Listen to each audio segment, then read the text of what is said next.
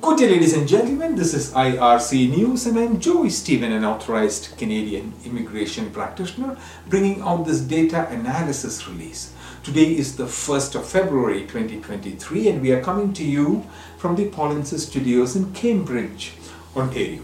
This video may be of interest to foreign nationals and Canadian temporary residents targeting the RNIP Employer-Driven Programs, a Canadian federal program where employers are allowed to hire based on the city or town in Canada they operate.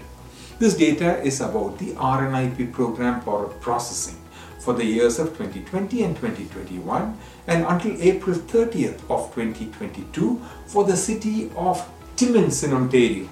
This important data will give you some understanding on the number of people being selected by employers and processed in the RNIP program from the city of Timmins each year.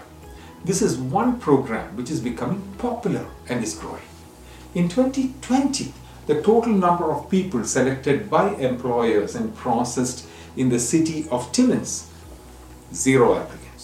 And this figure jumped to 44 applicants in 2021 and last year in 2022, in just the first 4 months, the total number of people selected by employers and processed for Canadian permanent residents in the city of Timmins under the RNIP program was 67 applicants.